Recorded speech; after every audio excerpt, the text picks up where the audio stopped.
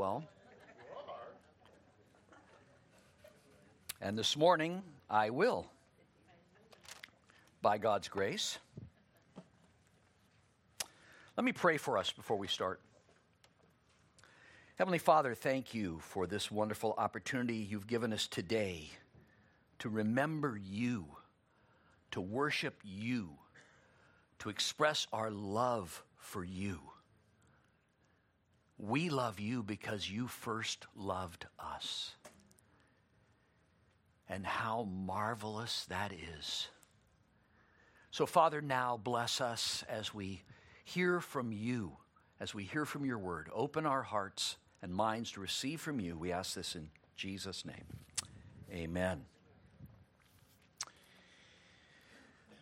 3 times during Jesus' time of ministry on this earth, he was asked, which commandment is the most important? And his answer was not what they may have expected. He did not respond by naming one of the 10 commandments or one of the 600 plus commandments found in the Mosaic Law. Instead, he responded each time by quoting from Deuteronomy chapter 6, verse 4. These words, "You shall love the Lord your God with all your heart and with all your soul and with all your might." Today, I want us to think about what it means to love God in this way. How do we learn to do this? And the simple answer is, we must be taught to do so. We are taught by God's word, given to his covenant people. And we are taught by the example set by God's own Son, Jesus. The Son of God took on human flesh and lived out a perfect, sinless life of love and obedience to the Father. And he instructs us to do the same, to follow his example, and to teach others to do the same. As God's covenant people, we have been given a mandate to love God and to teach our children and others to love God as well. So if you're able, I'd like you to stand for the reading of God's word. I'm going to be reading from Deuteronomy chapter 6, verses 1 through 7.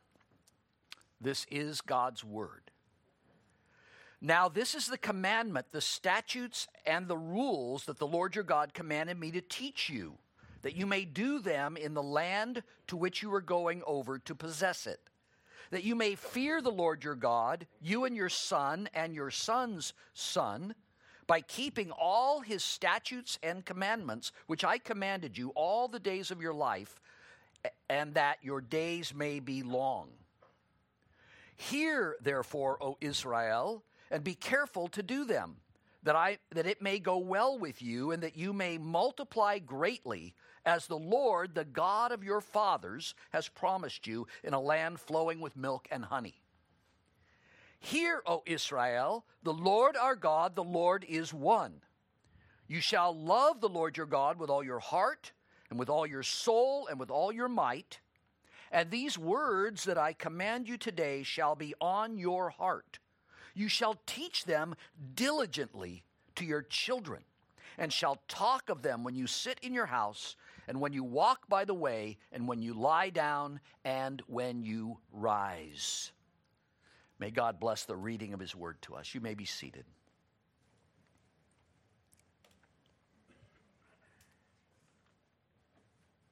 Here in this passage, God gives his people a mandate to love God and to teach others to love God. In Deuteronomy, Moses is speaking to God's covenant people just before they are to enter the promised land. Remember that 40 years prior to this, God had delivered them from bondage in Egypt. He had delivered them from slavery. He had supplied all of their needs for 40 years while in the wilderness. Even their shoes did not wear out. Well, that's pretty amazing. I wish he would do that for my wife.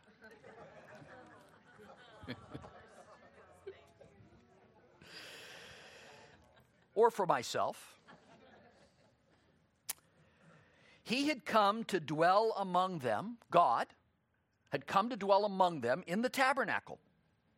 And now he was getting ready to take them across the Jordan River into the promised land. Moses had just reminded them of the commandments, statutes, and rules that the Lord had commanded him to teach them. He wanted them to prosper in the land to which they were going, and that could only happen if they would live in obedience to the Lord. In verse 3, we saw that Moses says to them, "Hear therefore, O Israel, and be careful to do them, that it may go well with you, and that you may multiply greatly as the Lord, the God of your fathers, has promised you, in a land flowing with milk and honey." They were probably looking forward to that after 40 years of manna and quail. This verse sets up what we call the Shema passage. Shema is the first word of verse 4, the first word of this passage in Hebrew, which we translate as hear. This passage was taught to every Israelite, and they would recite it every morning and every evening, even up to this very day. Let me read these two verses to us once again. Shema, or hear, O Israel, the Lord our God, the Lord is one. You shall love the Lord your God with all your heart, with all your soul, and with all your might. God clearly declares that he is Lord, Yahweh. There is only one Lord who is creator, sustainer, and sovereign ruler, Lord over all creation. The Apostle Paul restates this truth in his letter to the Corinthians, writing about the fact that the people were polytheistic, the people in which Paul and the others were going out to tell them about our God. They believed in many gods. And Paul writes these words, 1 Corinthians 8, verses 5 and 6.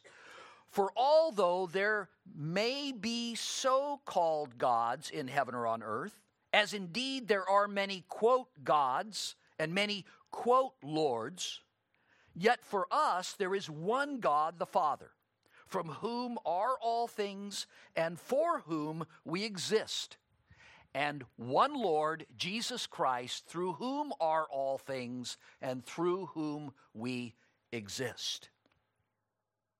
Paul reinforces the truth that there is but one true God. But he also shows us that God has revealed himself to us in three persons: the Father, the Son, Jesus, and the Holy Spirit. Note that the Father, from whom are all things and for whom we exist, and the Lord Jesus Christ, through whom are all things and through whom we exist. There's a parallel there between the Father and the Son. Three persons in the Godhead, in the Trinity, but one God in essence, one God in being. There is only one Lord. Amen? And God goes on to give us a mandate to love him. Back to our text. After declaring that he is the one true Lord, God then declares that we who are his people are to love him above all else. We're to love him with all of our being, with everything that is within us. This desire to love God becomes the motivation for our obedience to God. We are motivated to obey God out of love for Him, not out of fear or obligation or some kind of reward that we will receive. Our motivation for obedience is love. We are to live our lives to please and glorify our Lord out of love for Him. And remember, our love for Him is a result of His love for us. Amen? John tells us in 1 John 4:19, we love Him because He first loved us. When did He do this? When did He first love us? Well, the answer to that is in eternity past.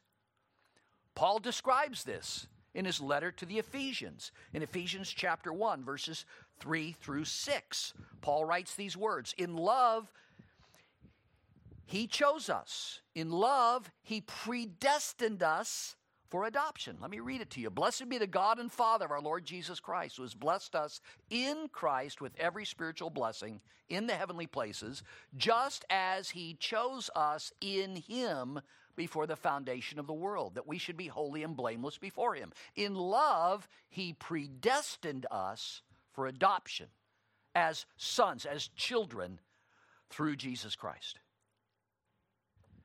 We have a heavenly Father because He has loved us and He has adopted us to be His children. Some of you don't know this about me, but my mother and father divorced when I was just 2 years old, and so I did not know my father. I didn't meet my father until I was 26. I had a stepfather who raised me from the time I was 4, and he chose not to adopt me. So I was the only Wadley in a family of Flores. I kind of stuck out like a sore thumb. And he did not adopt me, nor did he love me as his own son, because I was not. But my heavenly Father loves me as His own son and has chosen to love me and to adopt me into His family. He loved me so much that He sent His only begotten Son, Jesus Christ, to pay the penalty for my sins, making my adoption possible.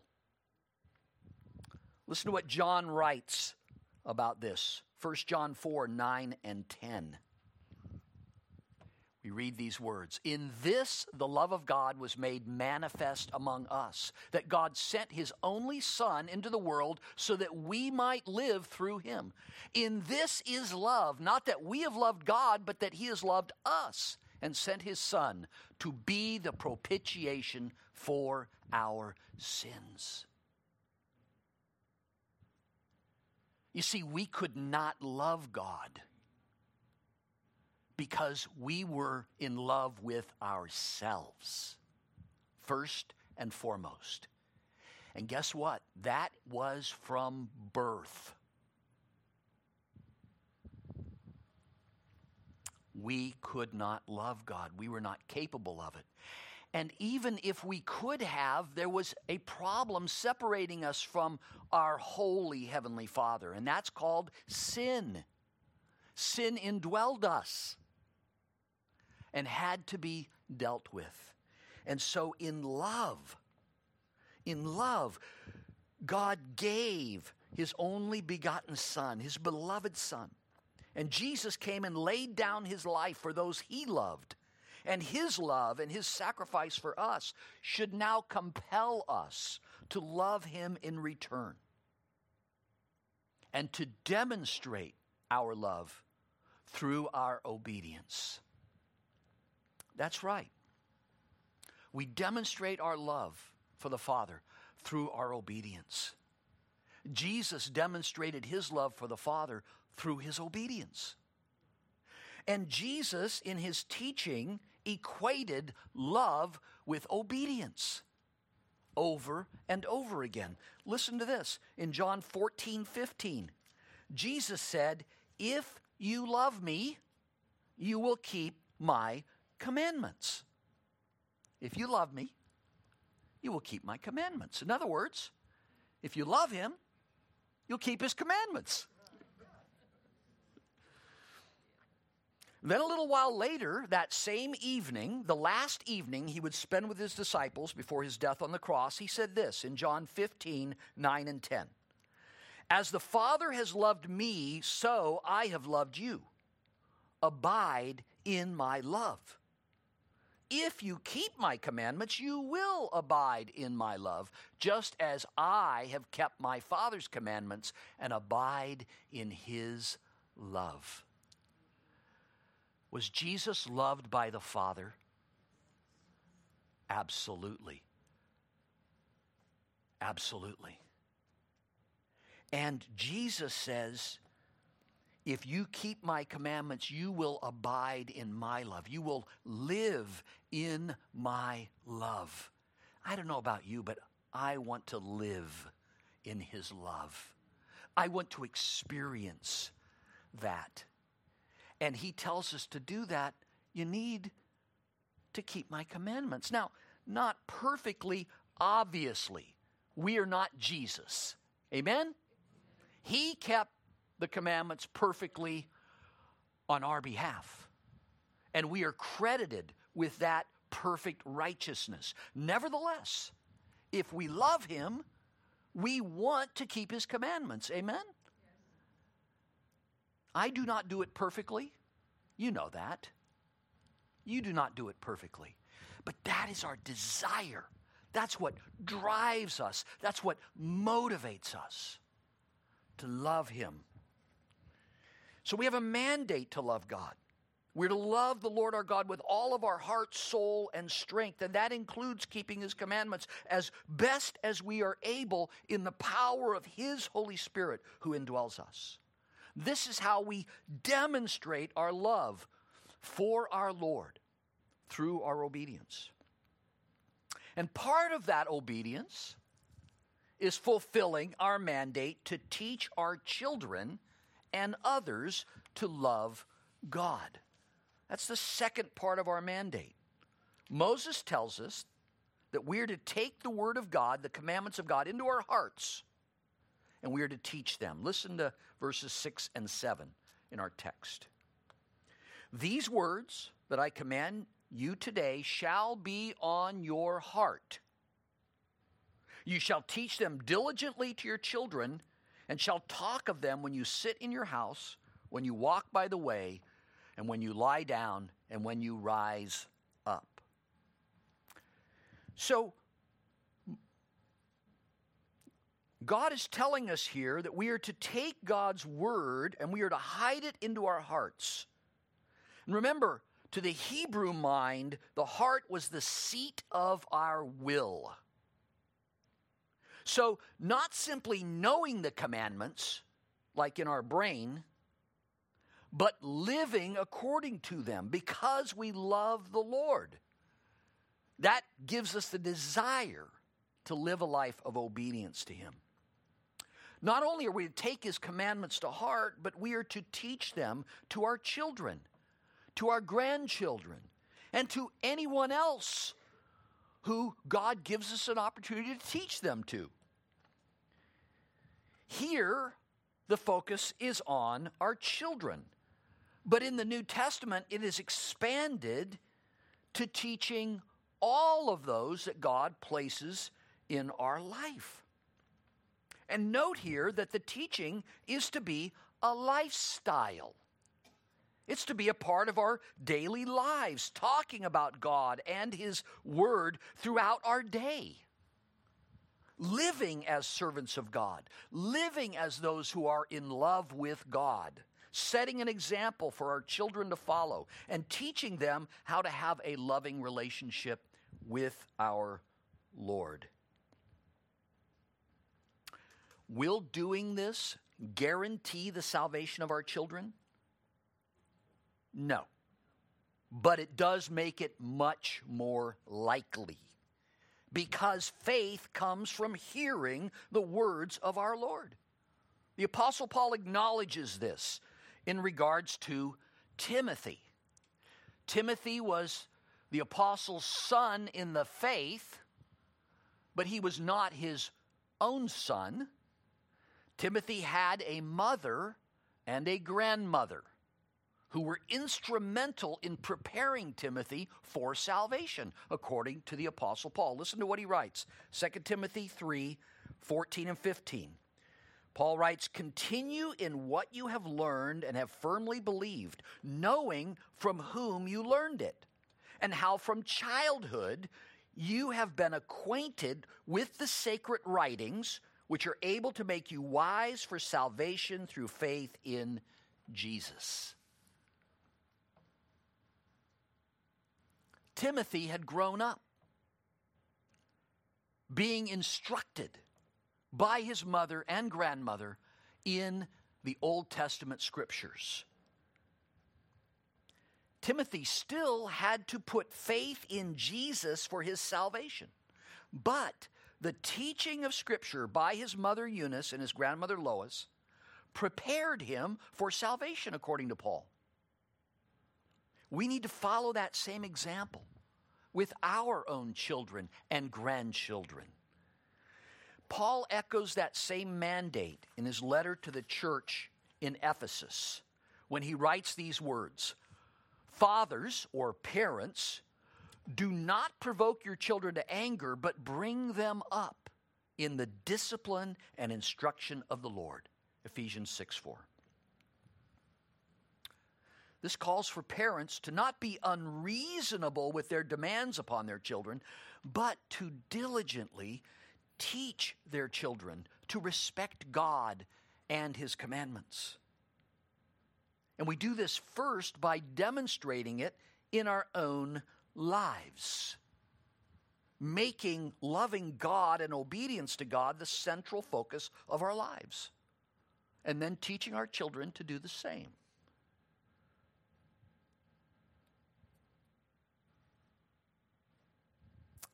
Any true follower of Jesus, anyone who's truly saved, who truly understands what God has done to save us, is going to respond in love and have a desire to live in obedience, have a desire to live for Christ and to teach others to live for Christ. And as I mentioned, this is not limited just to teaching our children. So if you do not have children, you are not excused from teaching others about Jesus. You can't get off that easy. We are all called to be disciples of Christ. Amen? And a disciple is an intentional learner. That's the best definition of the word disciple. Mathetes in the Greek. It's an intentional learner. We are to learn and apply what we learn and then teach others to do the same. And this is exactly what Jesus told his disciples when he gave them the Great Commission, just before he ascended back into heaven. You're familiar with this passage, Matthew 28:19 and 20. Jesus said, "Go therefore and make disciples of all people groups, baptizing them in the name of the Father and of the Son and of the Holy Spirit." Listen to this. "Teaching them to observe all that I commanded you." Imagine that. Teaching others to follow God's commandments. This is a role that we have been given as followers of Christ. Jesus wanted all of his disciples to go and make more disciples and then to teach them his word, his commandments, so that they could then do the same. In fact, This is exactly what the Apostle Paul will later command his son in the faith, Timothy, to do. In his second letter to Timothy, he writes these words, 2 Timothy 2, verses 1 and 2. You then, my child, be strengthened by the grace that is in Christ Jesus. And what you have learned from me in the presence of many witnesses, entrust to faithful men who will be able to teach others also.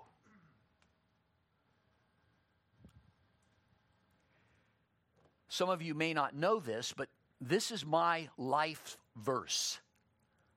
This is the passage, the verse that God gave to me after I had graduated from Bible college. Was not sure what I should do with my life going forward. And God impressed this passage on my heart that I needed to go and teach others who would be able to teach others. There's 4 generations represented there in that passage. The Apostle Paul writing to Timothy, instructing Timothy to teach faithful men who will teach others also. 4 generations. In other words, the faith, the love for God has to be passed on from generation to generation. And that is what we are all called to do. We are saved by the Word of God. We are sanctified by the Word of God. And we are equipped by the Word of God to love God and to teach others how to love God. What a great privilege we have been given. Amen? What an amazing gift is the love of God. We don't deserve it. It's all by grace. And yet, God not only gives us that gift of His love, but gives us the gift of being His instrument to pass that love on to others as well. How amazing is that? So, this morning, I would like to ask you to join me in renewing our passion to love the Lord our God above anything or anyone else, and to join me in encouraging others to do the same. Again, we love because He first loved us and gave Himself up for us. And we now have the great privilege of passing that on to others. Something that we did not know until God opened our hearts and minds to these truths. Until God opened our hearts and minds to His great love for us. Amen? And He has done that for families in our little church here. And in a few minutes, they are going to dedicate themselves to raising their children according to this principle. All praise be to our Heavenly Father, our Abba. Amen? Let's pray. Heavenly Father,